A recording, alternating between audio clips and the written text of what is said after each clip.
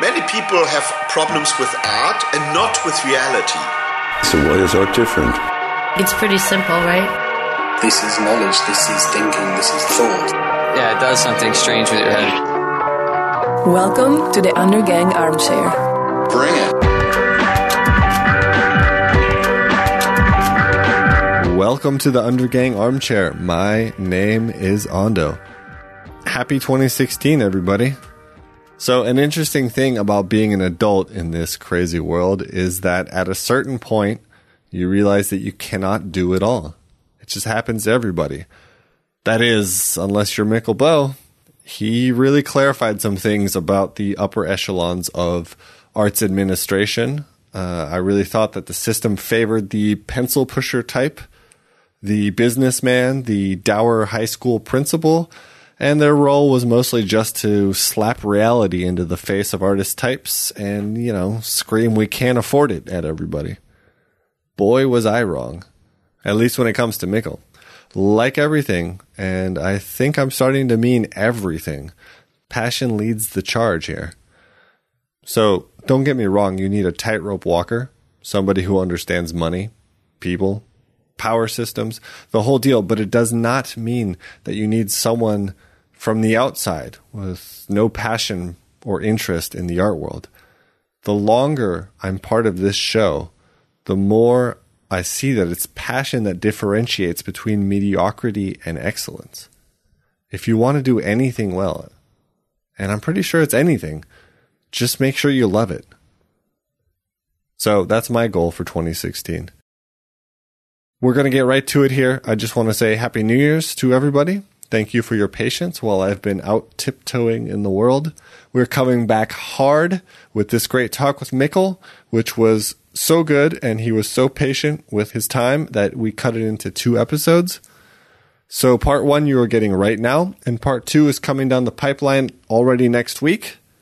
Then we'll have a 3rd episode at the end of the month just to make it up to you guys for your patience. Isn't hitting the ground running what the new year is all about? Yes, so welcome back, everybody. It's going to be great, and enjoy part 1 of my talk with Mikkel Bogh.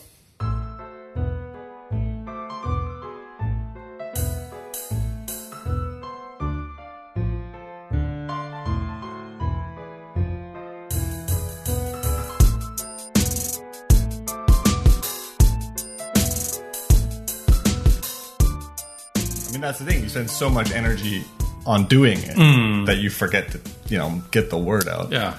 And there's so much attention required now for everything. Yes. Everyone is being yelled at from all directions. I know. Look at me, look at me, look at me. Yeah. So, but for the first time in my professional life, I have people to do this. Oh, that's amazing. And they are so skilled and so inventive. One day I'm going to have that. Yeah. Yeah, because that's the thing. You do it all yourself, and then it becomes confusing. I had notes here. But it's true. There's just so much. You guys are doing a good job. Louisiana's doing a good job. You can see the people who are making an effort to be visible. Yes. On the cultural spectrum, or whatever the hell you want to call it. You want to think that if this is a good enough space, people will come on their own. But I don't think they will. No. And that's what we were talking about earlier, that audience development is all about. Yeah. Making sure people know about it. Yes. I think also it fits into a little bit of a weird middle area in that it's in English, but it's primarily about Danish art world. Yeah. People. So I think not all Danes want to listen to a show in English, even though everybody speaks perfect English here. Well, yes, they're better than Finnish people used to be. Actually, I had a meeting with a Finnish person today, and it suddenly struck me that wow, you are able to speak English now. It was a problem 10 or 15 years ago. Well, there's a whole generation too. Yeah, it's a generational thing. Yeah, absolutely. But no, you might be right that many Danes would refrain from listening to a 1-hour podcast in English if. Yeah, it all depends. It all depends. Yeah, if you're sufficiently interested, I think you will do it. Well, let's be honest too. I started without having any idea what I was doing. So I don't think the first 40 or 50 episodes are particularly good. You learn by doing it. Absolutely. Which, I guess is how everybody starts. That's probably how you started too. You were just interested in art at some point. I hadn't got a clue about what to do with it, with that interest. It started with a fascination, with an interest, with a deep kind of a feeling that this had an attraction, and this was a door opening into history and into other worlds, people's minds, people's the structure of people's feelings, things like that. But whether I was going to be in research, museum, whatever, I hadn't got a clue, and I didn't actually consider career perspectives in the first years, but then eventually you have to decide. Yeah. Well, I think that's kind of how it goes. The excitement comes first, and then the reality comes later. Yeah. Did you ever consider being an artist? No, actually not. Or wait a minute, maybe I did. Maybe I did, but not a visual artist. Okay. I considered becoming a musician. I spent a lot of my time in my youth playing the guitar, playing saxophone. I played in big bands. I played in small bands. I played solo. I played with other guitarists. I practiced a lot. So music and the feeling of creating things with my hands, I think was partly where it started for me, but it also started in geology. My interest as a very young nerd in geology and natural science, partly sparked by a good friend of mine who was really talented, which you couldn't say about me, in mathematics and all things. In all things regarding natural sciences, he and his father, who was a physician, kind of dragged me into the world of natural science, and I was so inspired by this scientific attitude, the way of doing research, of turning every stone and looking to what's behind appearances and so on, and to make a kind of recent systematic interrogation or research into an area. That combined with a creative kind of the creative part of my DNA would develop into art history. I'm slowly learning how creative research is. I am late to the party that figured out that when you make art or you're a working artist, research is just as important as the actual making, or can be. Yes. And research is tough. It is not an easy thing. I mean, even now, with more information at our fingertips than we've ever had before, it's, even just what you choose, if you're looking through a list of things, what you pull out of that is so subjective and so much based off of what, your own personal experience, what you're looking for, et cetera, et cetera. I totally agree. But why didn't you study musicology then, or music history? Or? I considered musicology or music science, as it's called, at the University of Copenhagen. But then I was, I don't know. I didn't even submit my application. Somewhere during high school, I couldn't say I was fed up with music, because that wasn't at all the case. But I felt that envisaging or seeing a career as a music teacher, basically a school teacher teaching music, which was the most likely career perspective back then, at least, didn't really attract me. So it's kind of grim. Yeah, pretty grim. I hate to say it, but it kind of is. I'm sure a lot of people do it every day, and they love it, yeah. and they do a great job. It just wasn't something for me back then, and also gradually I became more interested in history proper. And that came in the third year of high school. I began reading history books, apart from what I was told to read by the history teachers, and so I was a little bit split or torn between my year-old interest in natural sciences and history, and for some odd reason, I decided on medical studies. For me back then, yeah, you're laughing. It goes in a lot of different directions. Yeah, a lot of different directions. Yeah, I saw a lot of open roads, and I chose what to me back then appeared as the pragmatic middle road. Medical science is opens a lot of vistas and doors into different areas that could be more anthropological. It could be psychiatry, social sciences even, and on the other side it could be clinical work and more scientific research. So it was really, I think, a way of postponing the difficult decision. After only half a year, I found myself reading history books again. Right. So I dropped out of medical studies, went to France to learn some French. I don't know really why. I guess I had a girlfriend who was good at French, and I thought it was a good idea to match her. You had to. I had to. Yeah. Yes. So on my way to France, I stopped over in Amsterdam to meet a friend I had. I'd come to learn in Nepal some years before when I was walking in the Himalayas. Wow.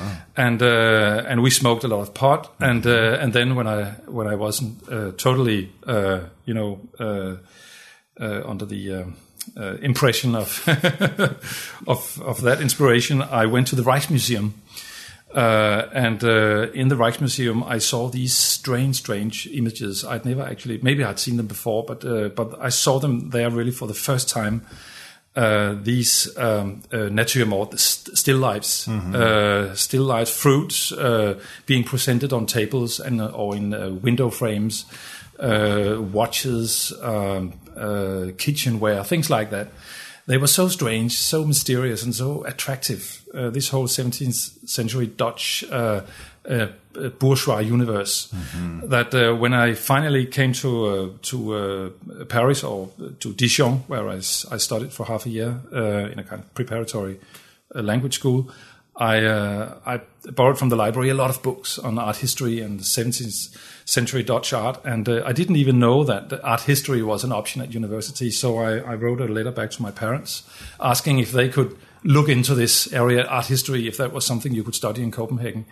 And they told me, oh yes, there is an old, there's a whole program there. The whole thing. Yeah, that's so I submitted my application, and I began in '85.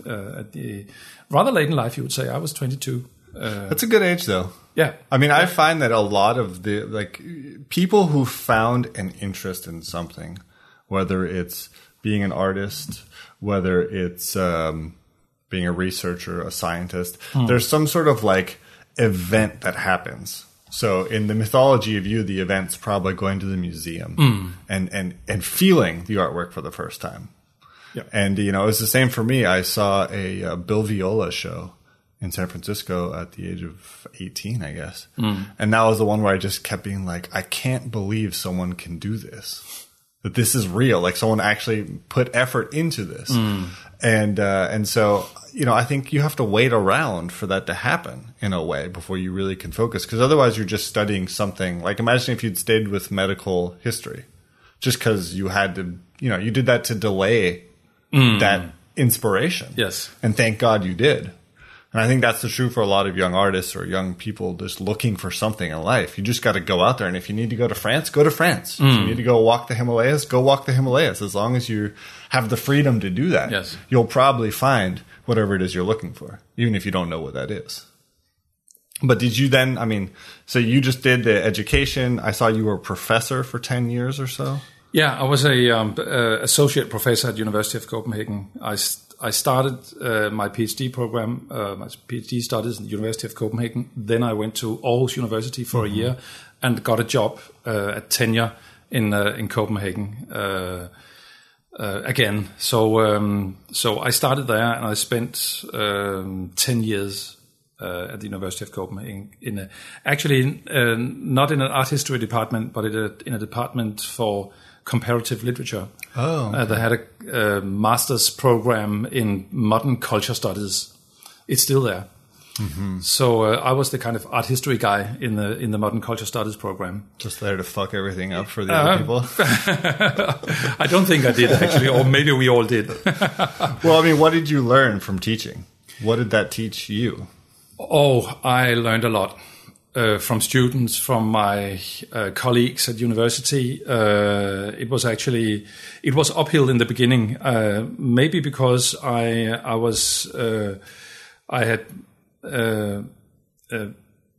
barely ended my art history studies before I began teaching broad topics like cultural theory, the cultural history of 20th century, things that I was actually not too familiar with. That's heavy. Yeah. To stand there, all of a sudden you're the responsible person. Oh, the program was so big, and there was so much reading, and we had small kids back home, and so I remember myself being up 3 o'clock in the morning reading.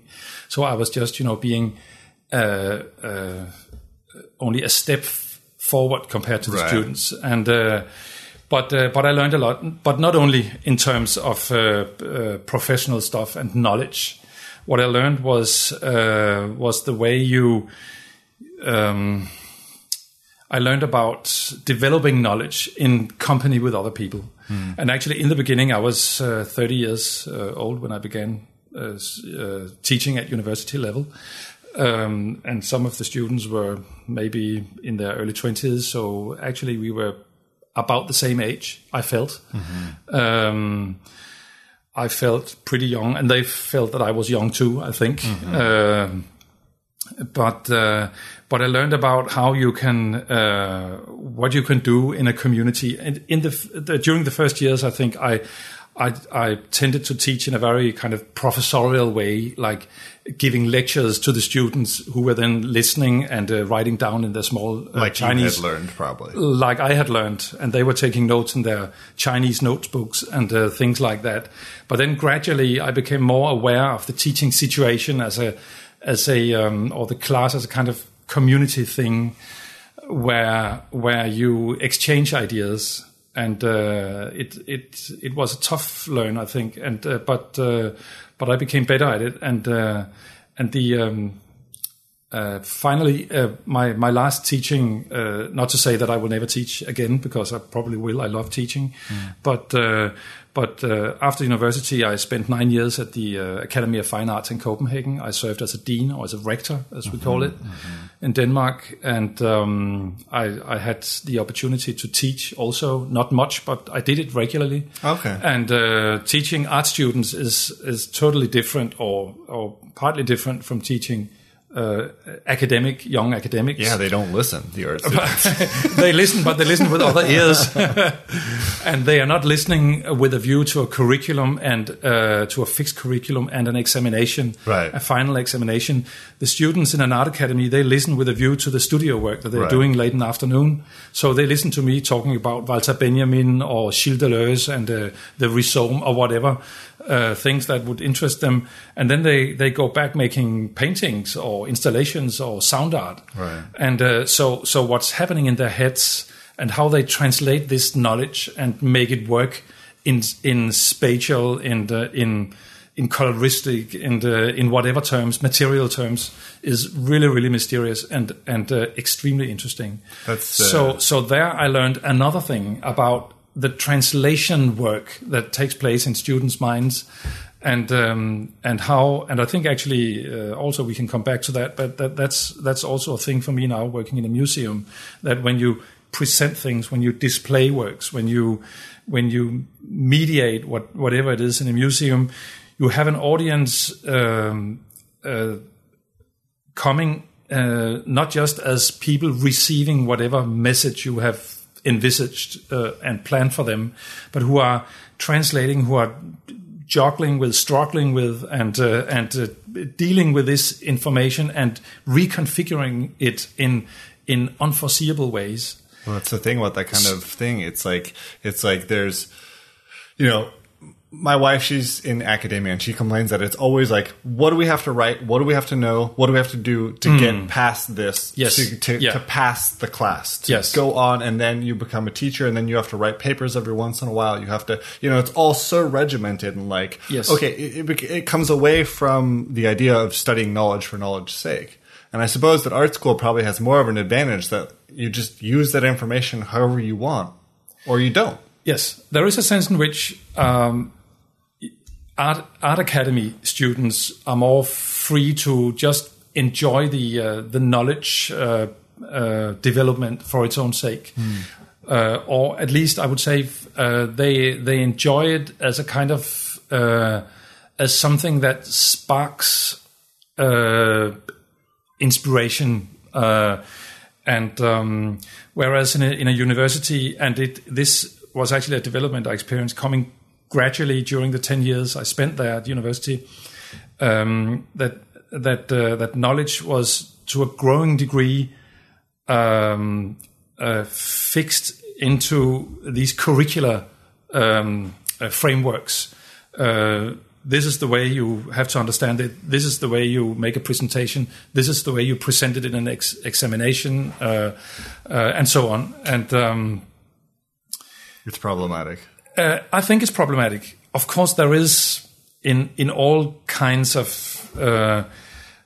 professional areas, and not only in higher education, there is some kind of basic knowledge. You simply need to, I mean, if you want to learn grammar, you need to understand the structure and be able to account for it. If you want to learn whatever it is, to be a mason, you've got to know how to do things that masons do, and so on. And that goes without saying. But what we want to do is not just having these kind of standardized candidates who all know the same things in the same ways. Right.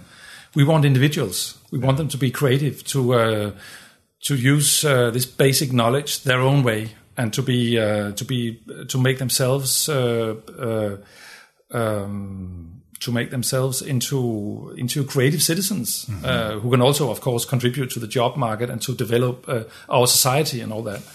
And the standardization of knowledge that takes place these years, I think, is a little bit scary.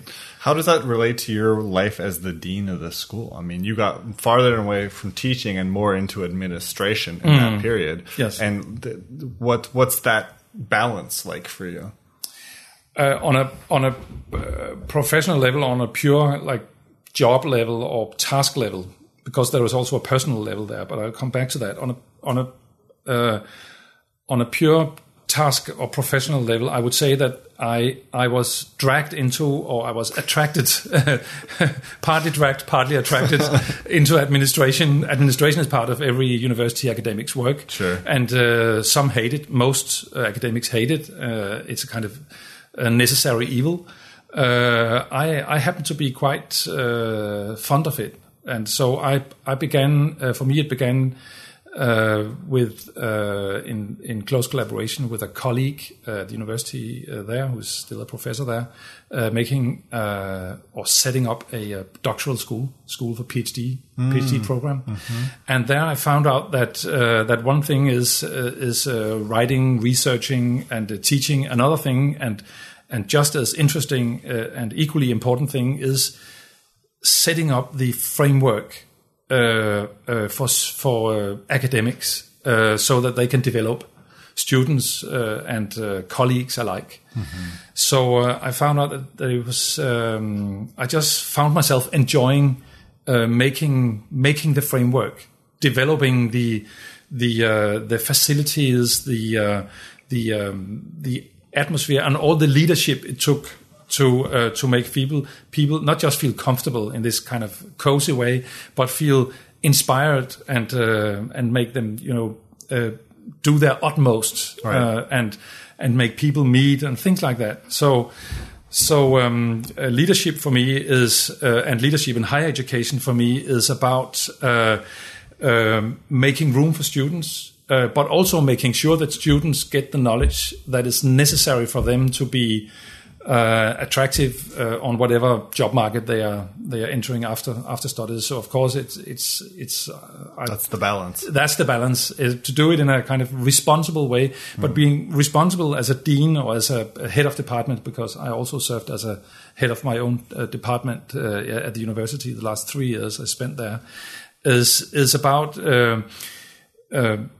giving the living up to the feed the job market with the competences that is needed, but also to, in a way, surpass or surprise the job market, so that you can deliver competences in the form of students that are new, fresh, innovative. All that, I think, is what university management is about. Not just sticking to the rules and making sure that the students know things in fixed way, but that they can use it interestingly and in a personal way. So developing their subjectivities is what I was really, really keen on doing, and this is even more pressing and also really a challenge in an art school, where, especially in a European Beaux-Arts academy system, which is not as university, it's, as you probably know, art schools in most European countries are not affiliated or not part of universities. They are independent. Okay. And the same is the case with the Academy of Fine Arts in Copenhagen, is reporting directly to the Ministry of Culture. So it's not part of any larger university institution. So it has nothing to do with KU, for example? No, or nothing. Aarhus University or anything? Nothing whatsoever.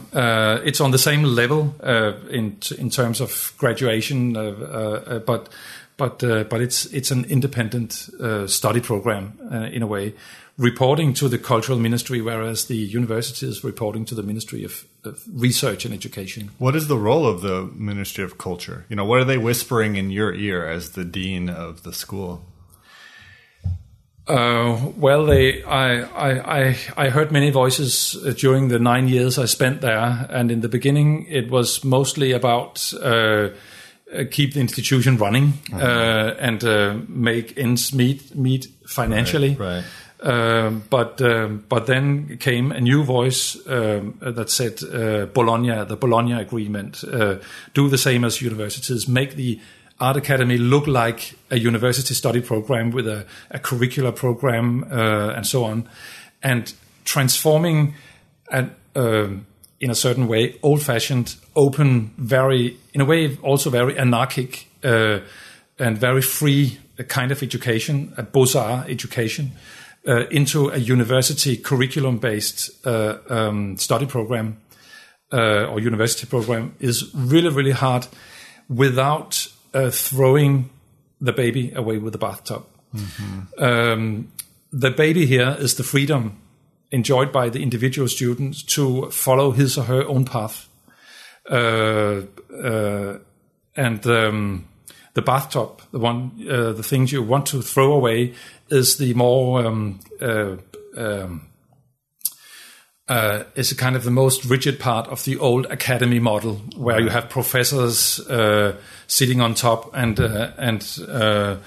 not that there's anything wrong with professors, and I had really spectacular professors in the academy, but we had a system where the students were in a way very dependent on the professor, also on the personal, the taste of the professor, the personal relationship, and so on. Whereas in a university program, you are in a way, because it's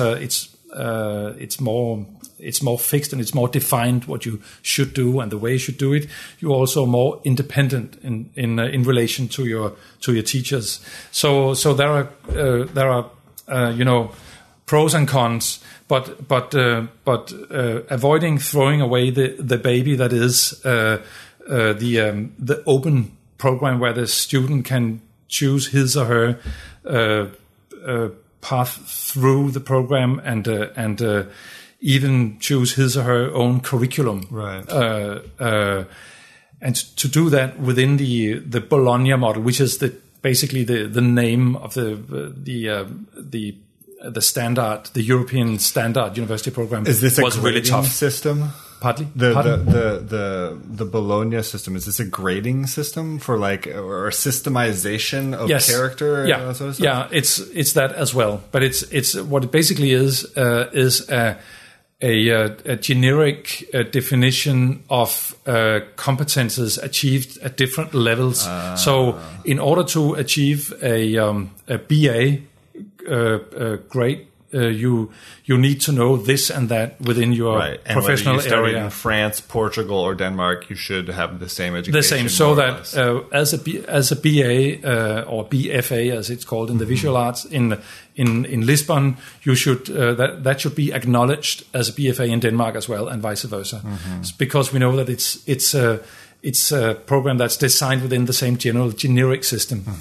And what was the Beaux-Arts system before? That was the more free one? The Beaux-Arts system was the academy system, basically founded by the French Academy in the mid 17th century, where you have professors residing in the institution in lifelong jobs, and teaching students as their own assistants or pupils. So it's a kind of master apprentice system, right? Gilded almost. Yeah. Yes. Almost like, yeah. Well, I mean, they both sound, fucked up, and they both sound, good too. It's hard to reconcile. It's hard to reconcile. We used to say at my academy, me and my professors and teachers, that we wanted to take the best from both models, and that's what we tried to do. I wouldn't say that we achieved anything like an ideal academy, but we worked on it. Well, it's damn near impossible, I would say. I mean, because it goes back to the philosophy of education and the problems with that, and on and on. Yeah. But was it then a pleasure to jump over to the States Art Museum? Let me put it this way: it was a great pleasure for me to be in and also serve as a dean, as a rector at the academy. It was also a great pleasure to leave it. After 9 years, I felt that I could, of course, easily have taken a couple of more years, but that would probably have been it. I was, without being drained or tired of it, I felt that there was a next move, a next step for the academy, and it was the right time for a new one to take that. Well, they got a good one too. Yeah, they got a good one. Great. Absolutely, it was a perfect choice in my opinion. She was really the right one to take it further. Unfortunately, but that goes for all of us. She also had to, in this transformation process, to cut back, to make budget cutbacks, and transforming and developing an institution while cutting back is really an art in itself. Yeah, well, I mean, that's what's happening right now. There are cutbacks across culture everywhere, all across the country, and it doesn't look like it's going to get better anytime soon either. No. And, you have to deal with this as well in your new job. Yeah. But what was it like? Go ahead. But just because you were asking what was in it, or in which way was this a challenge? And I was saying this jump from university to academy, and I would say on a more personal level, this meant a lot to me, because it was for me it meant going from the typical university cultural studies program to an art academy, was getting closer to the production phase and the fragile moments of developing talent or developing artistic sensibility, and that was really, really inspirational to be so close to that, and to make sure that, and that has been a kind of constant personal pleasure for me to make sure that you have a program, an institution, which is in a way a contradiction in terms or paradox. You have an institutional framework, and this one, 250 years old institutional framework for developing what is basically a transgressive praxis, and for some of the students even an anti-institutional practice. And how can you how can you institutionally frame such a practice, developing it, and so you have to be present and to press and to also make sure that the students have a certain knowledge level and that they are, on a par with, or they can be benchmarks with the best students from other academies and art schools all over the world, while at the same time keeping it open and very individual and in a way much more subjective in its approach than the university study program. That's really, really a challenge, an extremely interesting and stimulating one. Has there ever been any interest in letting more students in per year? You mean if the state or the cultural ministry? From anywhere. Because it's just one of the things that struck me when I moved here is there's only about 30 students let in per year, right? Even less, yeah. 25. 25. So it's a needle's eye. Yeah, and I went to a school that had, 800 to 1,500 students, and that was really selective too. Yes. Granted, America's a much bigger country. Percentage-wise, maybe it's somewhat similar, but it just meant there was more of us. There was more classes, there was more everything. Yeah. And it seems very small somehow. I think the cultural ministry and also the academy as an institution wants the program to stay exclusive, not in the sense that it wants to exclude a lot of talent, even though that's de facto the way it is. Yep. But exclusive in the sense that this should be a kind of 6-year masterclass where the most talented or the most talented / inspired / interesting young creative people can develop whatever project they envisage or they have inside themselves under almost ideal circumstances.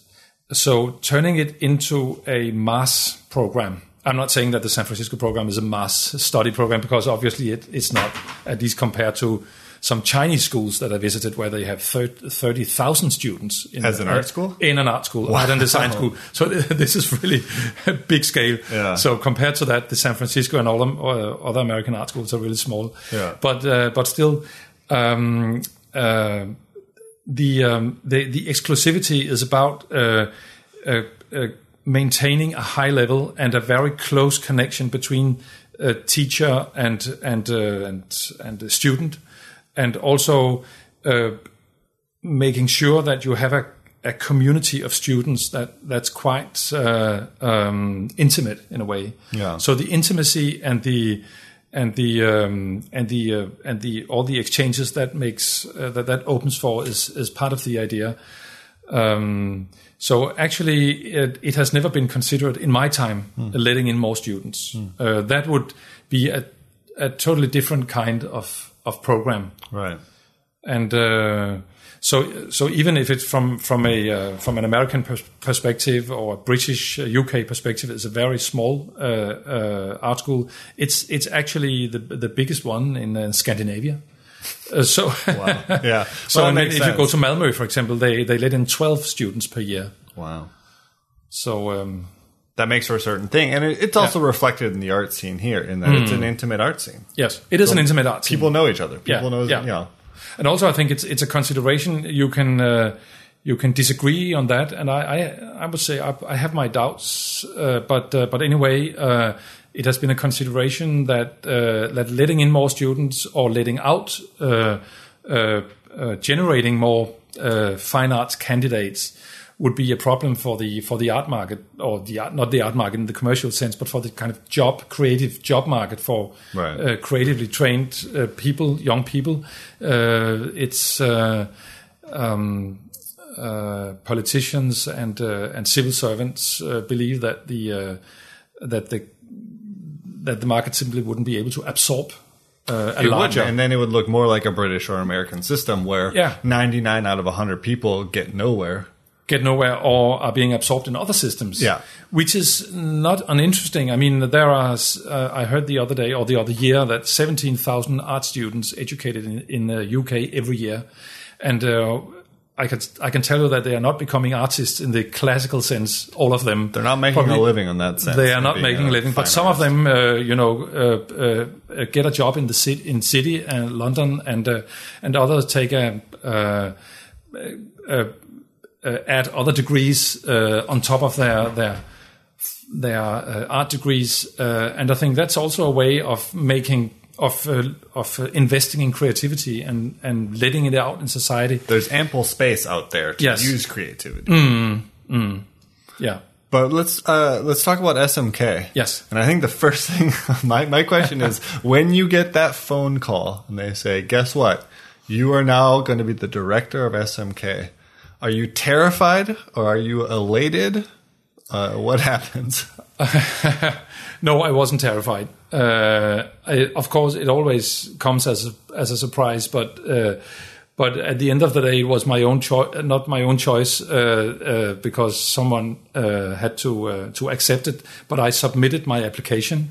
There was a vacant position as a director. I submitted my application. I was through a recruitment process, which is quite long. It took several months. I bet. Interviews, a lot of waiting time, IQ tests, and things like that, psychological tests, all things you can imagine. It's all there. And but finally, when they called and offered me the job, I was of course surprised and extremely happy, of course, because this is to me in a way the logical or the best next step I could imagine. I have been working as an art historian in different capacities, both in research as a manager for at that point, this is 1.5 years ago, for almost 20 years, and I felt that the combination of a broad art historical, professional and research-based foundation combined with substantial leadership experience made me quite fit for that position. It makes a lot of sense. And also it's important that you understand what the job that people are doing at the institution, what that is. Yes. You know, because a just administrator might come in and not really understand what research, art history research is about, or, you know, even conservation, or, you know, whatever the many things you guys do. Yes, I am, of course, as a director, you are also an administrator, but I, in my institution, just as in the Academy of Fine Arts, I have and I had a head of administration who takes care, who can, you know, count the money and make the annual accounts and help me getting the budgets right and so on. So the decisions I make are based on a firm financial platform, but I am an art historian. I consider myself as a working art historian, using my whole knowledge and my passion as an art professional in a leadership capacity. Yeah. So I couldn't imagine. I couldn't imagine the museum, the SMK, being managed by a purely administrative management. An administrator is something you can't be without. But the top management has to be a kind of not necessarily an active researcher, and because an active researcher would probably be a quite frustrated, or at least an ambitious researcher in a director's position, as public institutions have developed, would be a quite frustrated one. So what I consider myself as an active art historian, primarily working as a director of a museum, but as a director, I consider part of my job to be an art historian writing about whatever I love to write about. And so, you can find the time to do that, especially if I do that work in my weekends and summer holidays and things like that. Yeah. During normal office hours, it's not possible to sit there writing and reading books and so on. it's there are too many meetings, too much strategic work, too many relations to develop, too much fundraising to be done. But I enjoy sitting almost every evening, writing an essay, doing a book, preparing an exhibition. Of course, not to the same extent as I would have been doing had I been a university professor or a curator in my own museum. Yeah. But the combination, I think, is wonderful. And without doing, of course, I have from time to time considered dropping that part and just saying, well, let's face it, you're a director, you're an administrator, forget about being an active researching and writing art historian, but I just can't do it. And even though I sometimes in the middle of the process of writing an essay, feel like leaving it there and going back to what is actually more easy, just being in my office and doing the administrative work. Right. When I finalize it, I get such a kick, and I feel that this is worth every part of it, and I'm quite convinced today that having kept on, having insisted on writing and from time to time also doing research work is what makes me the leader or the director I am. Mm-hmm. That is one with a quite I should say quite. With a passion for arts intact and with a broad knowledge. I'm maybe not the expert knowledge that I would have had if I had been in a more specialized position as an art historian, but with a broad knowledge. Yes, that was Mikkel Bogh, and I think that's a really interesting timeline there, which goes through. So next week, the conversation continues. Tune in next Wednesday. I've been out of town, so I do not know what's going on out there in the art world. I know David Risley has a show. Lots of great people have a show. We are back and running out there. So just tune in next week. We'll take it from there. Thank you for listening to this episode of the Undergang Armchair. The intro and outro music was kindly provided by Johnny Ripper, and today's interstitial was provided by RC. You can find links to their music and tons of other conversations with great people at our Art Institute administrator of a website, undergang.net. This show is produced in part with the kind support of the Danish Arts Council. Thank you for joining us, and as always, tell a friend about this show in 2016. We would love that, and we will catch you guys next week.